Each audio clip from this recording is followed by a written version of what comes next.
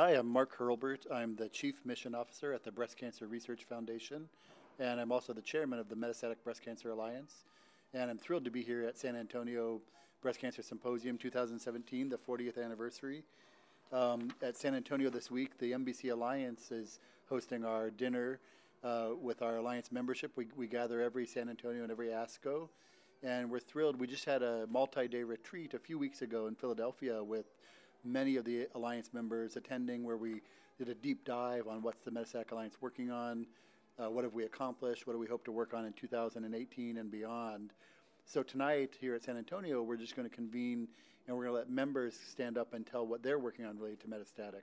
What have they done since the Alliance launched a few years ago? So it's really an exciting week. We're starting here Tuesday night, kicking off the Alliance activities, but there's a lot of really exciting science this week. Some Alliance collaborators, Dr. Hank Kaplan and Judy Malmgren from the Swedish Cancer Institute in Seattle, have a poster on the epidemiology of metastatic breast cancer. They have one on Friday and one on Saturday, looking at how the epidemiology of MBC is changing over time. And so I'm looking forward to seeing that data as well. There's a big trial publishing tomorrow morning called the POETIC trial. It's a really interesting trial where they gave aromatase inhibitors for 2 weeks before and after surgery.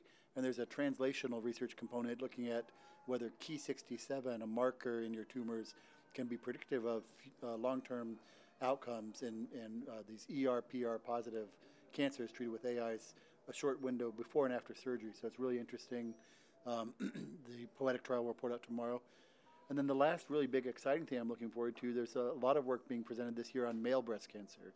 And males do get breast cancer. A lot of the public don't realize that. It's an understudied area, but some of the work by Dr. Fatima Cardosa and her colleagues will be reported out on Friday. There's a session talking about male breast cancer, and it's doing the RNA deep analysis of how does male breast cancers compare or differ from the genomic analysis from breast cancer in women. And I don't know the answer, but I've heard there are some slight differences that they're going to report on, which is exciting. And then on Saturday, there'll be the first report out from the Male Breast Cancer Registry. Again, Dr. Cardosa, who leads the ABC Global Conferences from Lisbon, is part of it, but Sharon Giordano from the MD Anderson Cancer Center here in Texas will report out on Saturday on a prospective male breast cancer registry. So it's both projects are the largest projects related to male breast cancer ongoing, and the Breast Cancer Research Foundation is pleased to support both of the studies, and the Metastatic Alliance is happy to help promote and make awareness about these male breast cancer studies.